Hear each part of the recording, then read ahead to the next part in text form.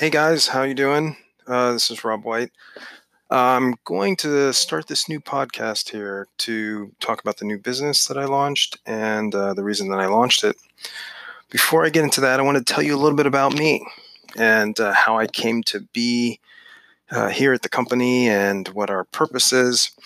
Um, Essentially, I grew up in Northern Virginia, and my father had worked for the government. He taught computers. And at a very young age, he would teach me and my little brother. I remember sitting on his lap. He would have a yellow legal pad, and he'd be teaching us different things about computers. So from a very young age, I had an interest in cyber-related things. In fact, he would moonlight teaching computers at the Northern Virginia Community College. And he would teach a little bit of more advanced students, but for the basic students, there was another professor there. Her name was Viola White, no relation. And me and my little brother would actually take night classes there. I think I was 10, he was 9. So to see these little kids at the community college taking college classes was pretty comical. So the problem that I had though was I realized too late when I was in high school that I really wanted to do more with my life, that I wanted to have a greater impact, that I wanted to contribute more, and maybe that computers would be the way that I would do that. I got it in my head that I wanted to join the military. I kind of knew that I wanted to do that, but really wanted to take it to the next level and go to a service academy. But I had put in my applications, and lo and behold, probably because of grades and other things, I was a rather mediocre student.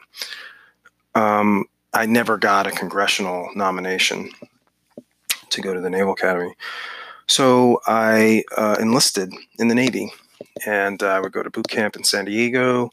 And during the first year that I was enlisted in the Navy, I put in another application for the Naval Academy. And the thing that was different, another opportunity that was there, was all active duty sailors would get a Secretary of Navy nomination automatically. So with that package, the Navy accepted me. And so I would go to the Naval Academy. 4 years later, I would graduate with a computer science degree and go to the fleet and do electronic warfare for about 6 years. And then where I would lateral to cryptology. And I would be a cryptologic officer working for the National Security Agency for the next few years, doing special operations before I was recruited into the FBI. And so in 2002, I became a FBI special agent. And for the last 16 years, that's what I've been doing. I've been a cyber agent, counterintelligence agent, and I have a strong background and work in computer network exploitation. So that's pretty much what I do now.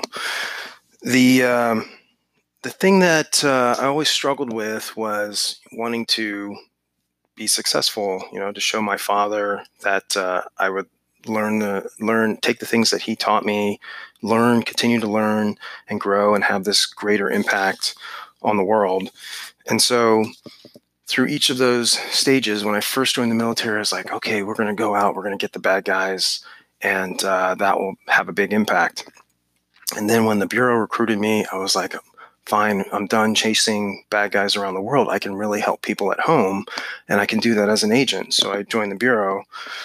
And more, as I would do those cases, I would find that there are a lot of victims that you can't help. And the problem primarily is that there's so much hacking going on. There's so much cybercrime, and there's so many people that don't have the education and just know the things that they're supposed to do to protect themselves, that they were being victimized all the time. And when you have that much stuff that's going on, what happens is it raises the threshold, for an investigation. Not just that federal law enforcement would do, but also that the U.S. attorney would even decide whether they were going to take a case to prosecute the bad guys. And so the loss had to keep going up and up and up.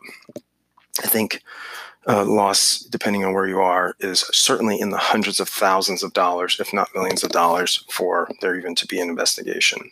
So there's this whole class of people who are being victimized all the time, and essentially law enforcement can't help them. And so it really falls on them to protect themselves. And so I would go around the country and I would give these presentations on how you can protect yourselves. And then victims would come to me afterwards and tell me about things that happened to them, how they were extorted or hackers got into their system, or entire businesses that were destroyed because bad guys got in and stole their intellectual property. And it really just highlighted this kind of need for prevention. And that is really going to be your first line of defense. And so I decided, okay, what I'll do is maybe I will create this company, and this company will provide cyber education to people online. And I disagree with a lot of the cyber education that's out there. So it's pretty mainstream, and because of my background, which we'll go into probably more with some other stories as we go along, there's some interesting stories there. I believe in unconventional methodology, right? Like a special operations approach to the way that you do cyber, the way that you protect yourselves and things that you can do. And so that's kind of the perspective that I will present here on this podcast. If you subscribe, I will teach you about how you can kind of harden your defenses, and you can protect yourself and become invisible to the hackers, things like that.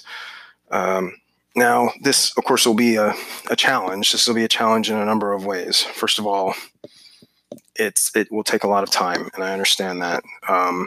It will, quite frankly, there are things I'm going to have approved at work, and I have to walk a fine line from what you know and what you can say, kind of thing. So it's going to take some work there. Quite honestly, it's going to probably put me in a certain amount of jeopardy. You don't teach these kinds of things, like how to defeat hackers, without it becoming a target for hackers, right? So you really put yourself out there trying to help other people. And in fact, I just finished an 18-month assignment away from my family in another state, doing that, like teaching and participating in some computer network defense and exploitation type work.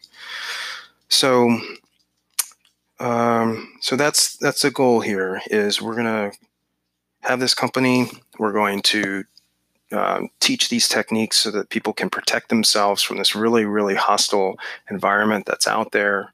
For me, my primary motivation has been, to be useful. I want to prove to myself that that I can contribute beyond the small sphere of influence that we often have that's within our particular region.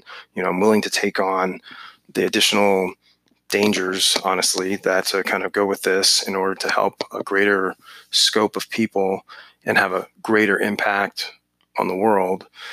And that's probably my biggest concern.